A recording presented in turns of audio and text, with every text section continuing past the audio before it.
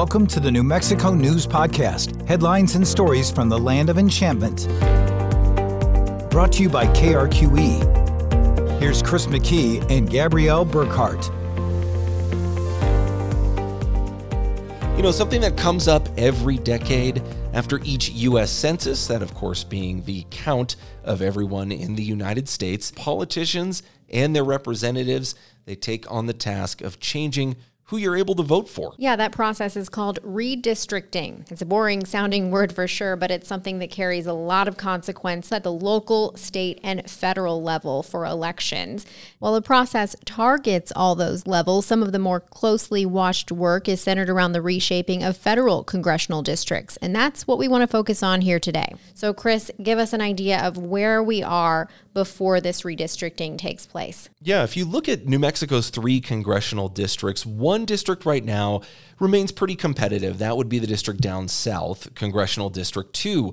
Voters may remember Xochitl Torres Small, the Democrat, and Yvette Herrell, Republican, squaring off in the last 2 elections.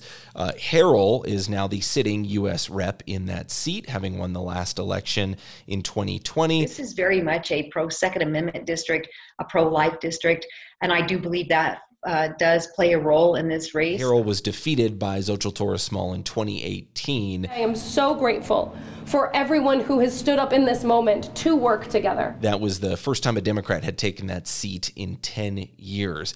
Now, there are those 2 other districts in New Mexico that are increasingly less competitive, or in some cases have never really been competitive. Let's look at CD3, that's northern New Mexico. The last election, that was Teresa Leger Fernandez, the Democrat, defeating Alexis Martinez, a Republican, with 59% of the vote. Bill Redmond was the only Republican to ever hold CD3. And the caricature of a right-wing fundamentalist radical is not who I am. He did it in a special election after Bill Richardson, a man who would go on later to become New Mexico's governor, vacated that seat in 1997 to be a U.S. ambassador to the UN. And then in central New Mexico, you have Congressional District 1. The 2021 special election really highlighted a lack of competition in that race. We had Democrat Melanie Stansbury beating Republican Mark Moores by more than 32,000 votes.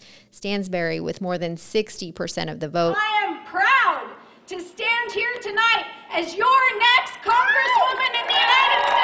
And I remember, Chris, just how quickly that race was called, getting that news app alert. It was incredible to think about the margin of defeat on that one, because that was a special election with literally just that one race on the ballot after Deb Haaland had vacated the seat to become President Biden's Interior Secretary. So we wanted to know, will a realignment of these voting districts help make New Mexico's congressional districts, CD1, 2, or 3, become more competitive? Now, we really wanted to break this down so that everybody, including us, can understand the impacts of redistricting. So we brought in our own political science expert, that's UNM professor Gabe Sanchez. I appreciate it. I love having the opportunity to talk a bit about redistricting, because I think a lot of times the public knows it's important, but doesn't quite understand why. So let's start with that. What is the big deal with redistricting? I mean, why does this process matter? Yeah, I think a lot of folks understand that every 10 years, you get the new census numbers, right? Those underlying demographic numbers from the census drive this whole enterprise. And I think people realize like that impacts the political system. But what most folks don't realize is this redistricting process essentially draws all the political maps for all levels of political offices. So whether or not you're voting for the same person for your state legislature, your city council, your member of Congress, all of that is essentially determined by the maps that are created from this process every 10 years. And it also impacts, particularly for elected officials, right? You could be redistricted in essence and no longer basically have the same constituents anymore. So it's a pretty serious enterprise. And really think about it, if it only happens 10 years, that means it drives a lot of political and consequently policy decisions and outcomes for a whole decade, right? So it really is hugely consequential. So Gabe, you mentioned, people should pay attention to this and care, but, why should your average local voter care about this issue? Well, I think for all New Mexicans, right, think about it this way. And we've done survey work on this, most New Mexico voters, when we ask them about redistricting, the things that they really care about are ensuring that there's more political competition right? Because as a voter, the thing you do not want to see is you go to the voting booth and realize there's nobody running against the incumbent. In a sense, you don't have any choice or any influence.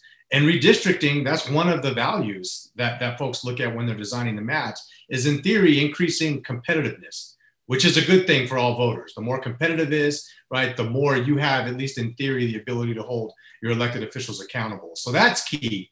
And then the other piece of the puzzle is, right, I think folks want to see an opportunity, right, to be able to vote for candidates that actually, right, have some semblance of having to be responsive to their constituents. And if you're put into a district where, let's say, it's 70% Democrat or 70% Republican, right, that huge skew essentially means that whoever's got the majority party in that district probably isn't going to face tough competition, right? Probably isn't going to have to campaign as hard. And consequently, voters might not have to work as hard for my vote and be as responsive to me. Is there anyone that you're looking at on the local level that this is really going to impact? It's a little hard to say who might be impacted, right? Part of that is New Mexico did not see a huge population explosion, right, over the last 10 years. New U.S. Census data shows our population here in New Mexico increased by just 3% in the last 10 years, well below the national average. So that's one of the big contextual points behind redistricting. In states that saw a huge increase, they might have actually seen an increase in the number of congressional seats, for example. That's not our reality here in New Mexico. I want to follow up with you on the idea of that political competitiveness. How central do you think political competitiveness will be to this round of redistricting? You want to think about, like, there's several criteria, and all of this is established by the courts, both at the federal and the state level. So these vary a little bit across state, but there's a set of criterion that the state legislature, in our context, right, has to follow when they're creating their maps. And if this goes all the way to the courts, which it has in the last two rounds of redistricting, that's what the judge will evaluate the maps based on, those underlying criterion. And political competitiveness is one of them, but they're competing in some instances. So you'll have, the goal of advancing political competitiveness, but another one that the state legislature can account for is essentially protecting incumbents, trying to do their best. And this isn't the same in all states. In some cases, incumbency is not a big factor that they consider. Here it has been. They want to try to create maps that do not disrupt for as many electeds as possible, right, who their constituents are. So in essence, sometimes protecting incumbency can override competitiveness, because you could really think about those two things as maybe being in competition with one another, right? So the maps have to go through those criterion process. And in essence, that's how they'll be evaluated, which set of maps actually does the best across those established criterion by the courts. So want to talk a little bit about the process. Who's in charge of that? We know that there's a committee. They will make these maps. Changes will be recommended. Walk us through a little bit about what that process looks like here in New Mexico. Now, this is changing across the nation. In many states now, they're moving towards independent commissions, essentially being tasked with creating those maps and removing the legislative folks directly from that process. New Mexico's got a little bit of a hybrid that I'm sure we'll talk about in this round of redistricting. But the legislature essentially creates those maps. And one of the reasons why the last two rounds of this, that process failed, and it had to go to the courts to essentially finalize and create the maps that were used for the following 10 years, is because, as you can imagine, this is a highly partisan conversation. And political parties are already finagling numbers and boundary lines, looking for an edge. We're about to see a big political fight. News 13's Katie Kim reports it's back to the drawing board. Whenever the legislature is essentially choosing the districts for the next 10 years, you all can think about this as home. It's almost impossible for them not to think about that in terms of how it'll impact they themselves as individuals and their party. So that's the backdrop, if you will, for all of these discussions. There's obviously a lot of partisanship that's weaved in to the process whenever you have the legislature creating those maps. And I think in this context, right, given that Democrats have a pretty strong advantage in the legislature, I think there's a perception among the public that Democrats might have the ability to tweak these maps, so to speak, to increase their influence for the next 10 years. So that partisan backdrop is a reason why a lot of folks suggest New Mexico should be like a lot of other states and essentially not allow elected officials, in essence, to choose their constituents. Now, Gabe mentioned a hybrid process for redistricting this year, so let's talk about that briefly. The state has a new committee this year called the Citizen Redistricting Committee. You might wonder who's on this committee and who gets to choose these folks.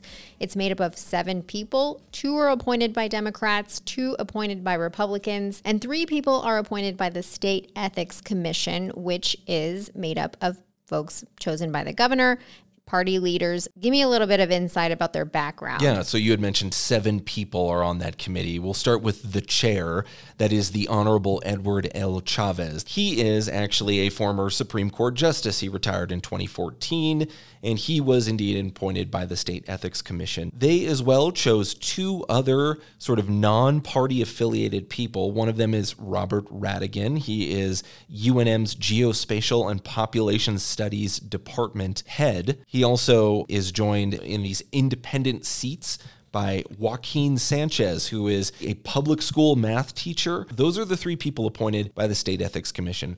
On the Republican appointees side, you have Ryan Cangelosi, who has worked for a long time with the New Mexico GOP and now works for UNM's Health Sciences Center's Economic Development Department. You've also got a guy named Christopher Saucedo. He is an Albuquerque attorney raised in Doña Ana County, but he's also now a New Mexico State University regent. He's had a law practice in Albuquerque for about 20 years. So those 2 from the Republican side. Then you've got the final 2 from the Democrats' picks. Those include one name who is very notable, Senator Michael Sanchez. He was appointed by House Speaker Brian Egolf. Michael Sanchez, of course, was known, I guess you could say affectionately by the Republicans as the Senate boss during much of Governor Susana Martinez's administration. He certainly stood in opposition to much of the governor's agenda during that time. In the Democrats' last pick, that would be the Honorable Lisa Curtis. She as well is an Albuquerque attorney, was formerly at one point appointed to be a state senator in a seat that was vacated. She then ran against Mark Moores, who took over the seat and remains in that seat today. You have to have special needs congressional maps, almost exactly the same population in all 3 districts. Who really does have the power here? New Mexico this year, there has been this committee created that is now full of 7 people who have various political affiliations. They make suggestions, but it is ultimately still, it sounds like the legislature, right? This committee's work is not binding in the end. That's 100% correct. Right? And that's why I refer to it as somewhat of a hybrid model, if you will.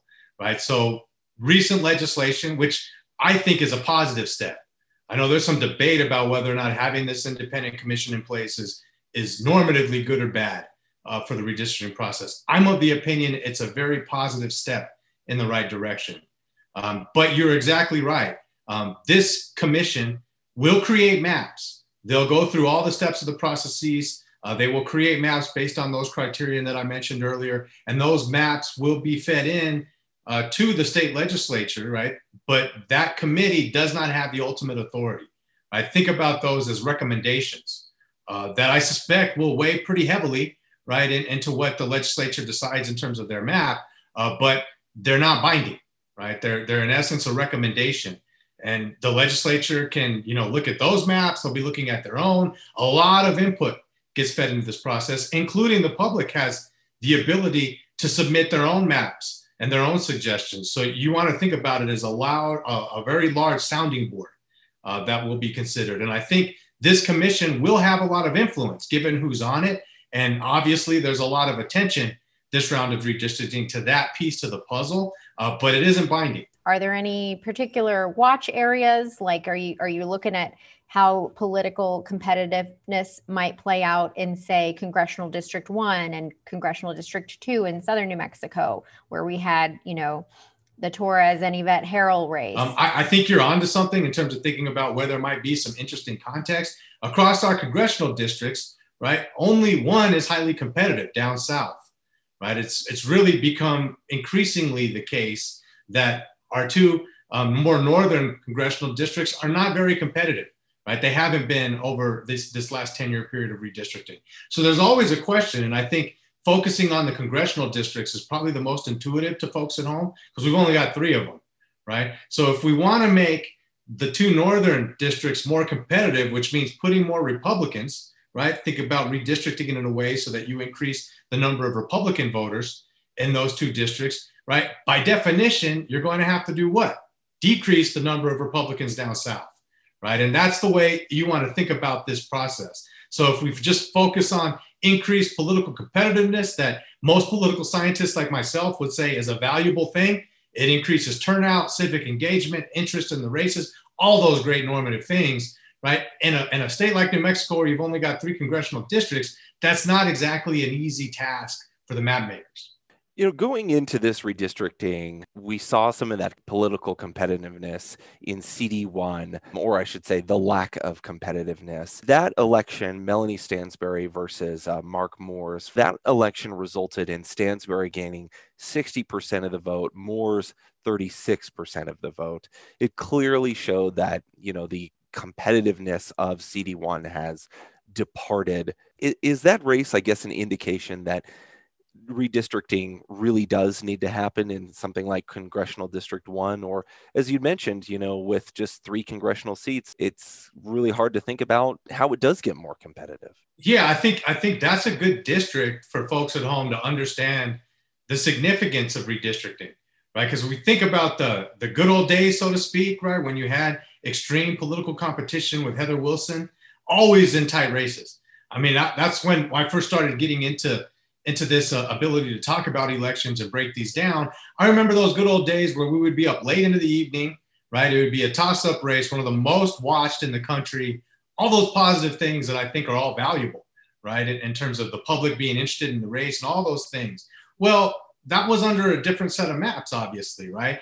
And I think what's challenging, however, is it's not just about tinkering with the maps and trying to increase competition, but this is why I want to stress the underlying demographics, right, are the context for all of this. So as more New Mexicans, particularly those that happen to be Democratic, move into the urban area of the state, which is the Albuquerque metro, right, it just tends to be the case that folks that live in large urban areas are more likely to be Democrat. And so as that natural flow of population starts to move, right, it gets more difficult for folks to be able to create what are often referred to as quote unquote compact districts, right? Where you don't have like a sliver of the district moving all the way down south, right? To just capture more Republicans, right? It just becomes more difficult to meet those criterion of compactness, preserving communities of interest, et cetera, when you've got underlying population numbers that, at least in that district, right, tend to be increasingly Democrat, right? So that's just the reality of the situation, right? The map making process does the best they can to meet these criterion within the backdrop of what the census numbers tell us. Okay, so the process is underway this year. You said the public can participate. You know, the committee is going to make suggestions. The legislature will have the final say. How long will this whole process last? I would probably see this carrying out through January, right? When we think about the full process. And obviously some of that depends on whether or not this has to go to the courts, as it has in the last 2 redistricting cycles, which adds a bit of time. And by the way, money. That's one of the arguments folks like myself make for having an independent commission is, you know, they're going to create the maps. There won't be a failed process in the legislature, which costs millions of dollars in time and potentially undercuts confidence in the voting population in our redistricting process if they see that it's failed multiple times. So you got all that, right, to contend with or deal with. But that's one of the roles that I think states, including ours, are trying to figure out is how to engage more of the public into this process. And at least our survey work has shown that the public is hungry for more transparency and more opportunities for engagement. I think at the end of the day, right, I think the public should try to learn as much. And it's a somewhat complicated process, right? I think even our conversation today, I've tried to do my best to simplify this, but it is a complex process, right? So I think what I'm hoping myself and others that are involved to a certain extent with this independent commission and providing training opportunities for them, that they'll be equipped with a lot more information to try to engage the public more directly in the process. And just think about it. I mean, the most important thing to stress is whatever happens with these maps is going to impact your ability, right, to influence political decisions for 10 years. That's a pretty big deal. A big thanks to Gabe Sanchez for his insight on the whole process. Before we wrap up, since we last spoke to Gabe, the Citizens Redistricting Committee has had a chance to come up with several potential maps for state house and state senate boundaries and New Mexico's federal congressional boundaries, which we focused on here in our episode. KRQE News 13 investigative data reporter Curtis Segarra has written extensively about redistricting on KRQE.com. In fact, a 3-part series you should check out right now. Curtis, you've also looked at some of these maps that lawmakers are considering. At this point in the process, what is the big takeaway from these maps? The big takeaway is that they, in their first round of draft maps, they came up with 7 different maps, just mapping out the congressional districts, for example. So a lot of different maps, a lot to look at. You know, some of the maps are fairly similar to what we have now with our 3 congressional districts, and some of them look fairly different. They are legally required to do things like protect Native American voting abilities, so all of the maps kind of take that into account, and they have to try to balance population across these districts. But we have some interesting proposals. Some of them, for example, look like maps we saw back in the 1970s when we only had 2 districts and the southern half of New Mexico. The district in the southern half of New Mexico reached all the way up to Colorado. There's a map that proposes something like that, kind of breaking the north-south divide that we currently have with our congressional districts. There's other proposed maps that really kind of make an urban core combining Albuquerque and Santa Fe into District 1, which is obviously different from what we have now, where Santa Fe is in District 3. We also have some that kind of play with whether or not the west side of Albuquerque and Rio Rancho is going to be in District 1 or in a different district. So they're really considering a lot of different options here. And of course, they've been going around and getting even more public comment on those proposed maps. So what's the next step from here? Where do we go from here? So the next step is that the CRC, the Redistricting Committee, is continuing to kind of look at all of this input, consider everything they've heard so far. They're going to meet up on October 15th and recommend their maps for adoption. Those are supposed to go to the New Mexico legislators by October 30th so that they can start looking at them in a special session, which they're planning to hold around the first week of December. So the process is nearing the end stages here, but it's not quite over yet. So by October, the end of October, we may have an idea of which direction the lawmakers go. But of course, a reminder, the lawmakers have that final say. Yeah, the lawmakers do have the final say. You know, they can completely reject all these recommended maps if they want to.